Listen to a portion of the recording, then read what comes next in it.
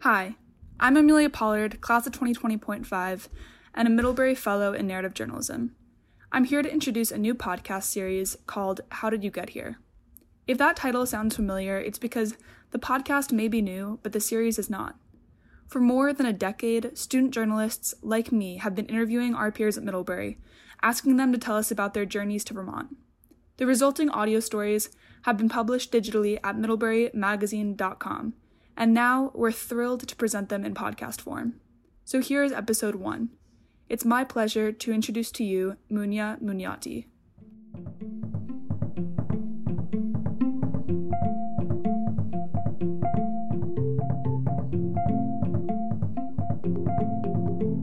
My name is Munya Munyati, and I'm a senior Feb. I'm from Harare, Zimbabwe. Family's currently living there. I was technically born in New York and lived in Tenafly, New Jersey until I was about 10. But Zimbabwe is definitely home for me.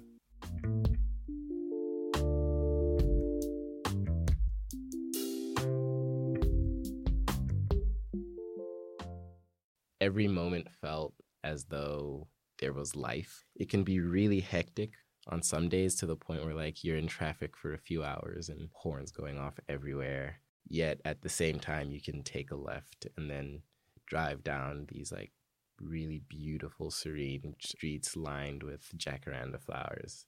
Definitely a lot of difficulty I found acclimatizing to a completely new environment. So Zimbabwe is a Catholic country, and it's a very strongly Catholic country. And that was a really big change because in Zimbabwe, it was sort of the core of everything we did was religion, Catholicism or Christianity. And in school, not only was I trying to get used to wearing a uniform every day and learning how to tie a tie and wear garters on my socks, but I was also having to learn the Bible and learn church practices, learn how to pray. I did a lot of building of my core values from that. It was interesting because it didn't mean it was a rejection of the core values that I grew up with. It was sort of like finding a way to get the best of both worlds almost. A lot of the things that I take for granted in the US, we definitely didn't have in Zim. So my house in Zimbabwe is on the hill, and the government hasn't really provided water to people for a really long time, especially if you live in difficult places to reach like a hill. So we ended up getting water from some of our neighbors down the road. For me growing up, it was not uncommon to be told I need to go get water, and I'd hop in the car, fill as many 25-liter tanks as I could into the back of the truck, drive down the road, and spend the next 2 or 3 hours just filling water and then driving it back up the hill.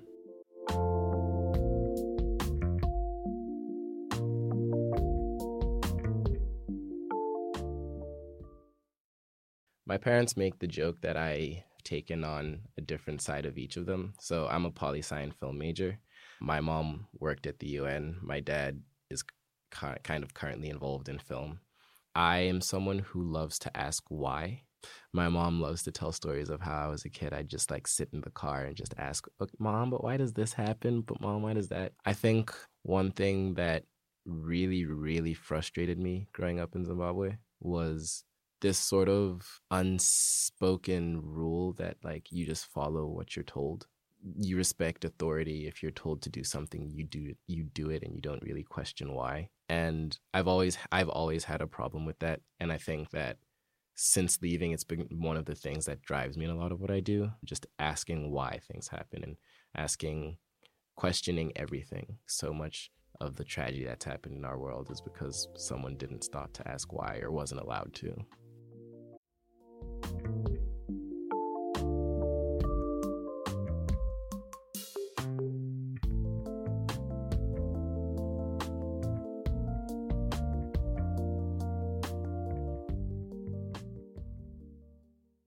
I genuinely don't know when I first learned about UWC because for me, it was just always a thing that existed when I was growing up. UWC is the United World Colleges. They were started by this man named Kurt Hahn soon after World War I, sort of with the goal of creating a space for people from all over the world to come together, learn about each other, interact, have this intercultural understanding. So in the same way that I had this new perspective when I moved to Zimbabwe, which was a lot more religion-based, I sort of had a third shift when I was at the United World College in Hong Kong, in terms of understanding that different people come from different backgrounds, and those backgrounds inform their perceptions on different things, whether it's policy issues or their behaviors. It was definitely a shock to the system, but I think it was a needed one. Having only one perspective is never good, in my opinion. And I think being able to leave, I got so many different perspectives, some similar to mine, some completely literally radically different from mine, helped me understand how I could apply the lessons I learned at St. George's College, the ones that I felt were vital to my core being, how I could learn how to apply those to a more widespread contemporary world. I remember the first time being home was definitely difficult, just because I think it was a year or so after I'd been at UWC.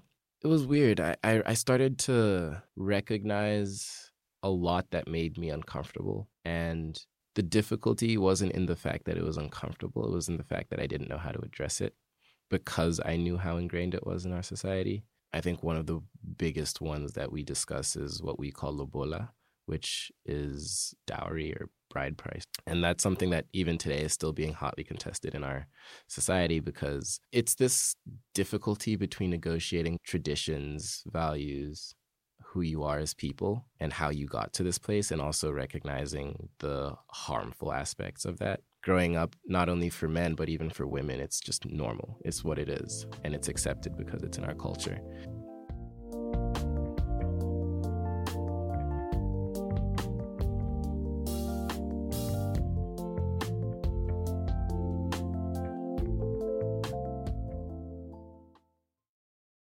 Someone actually pointed out to me that a lot of my films have winged characters. And I guess in my mind, it was just like, oh, cool, let me give this person wings. It'll be a fun thing. But I think what I didn't realize was that subconsciously it was standing for more than just something being cool. Because I think in each of my films, the winged character, the wings sort of portray a person with some form of difficulty in society, yet they still try their best to navigate life as easy as they can. It makes me feel as though the things I do have a purpose.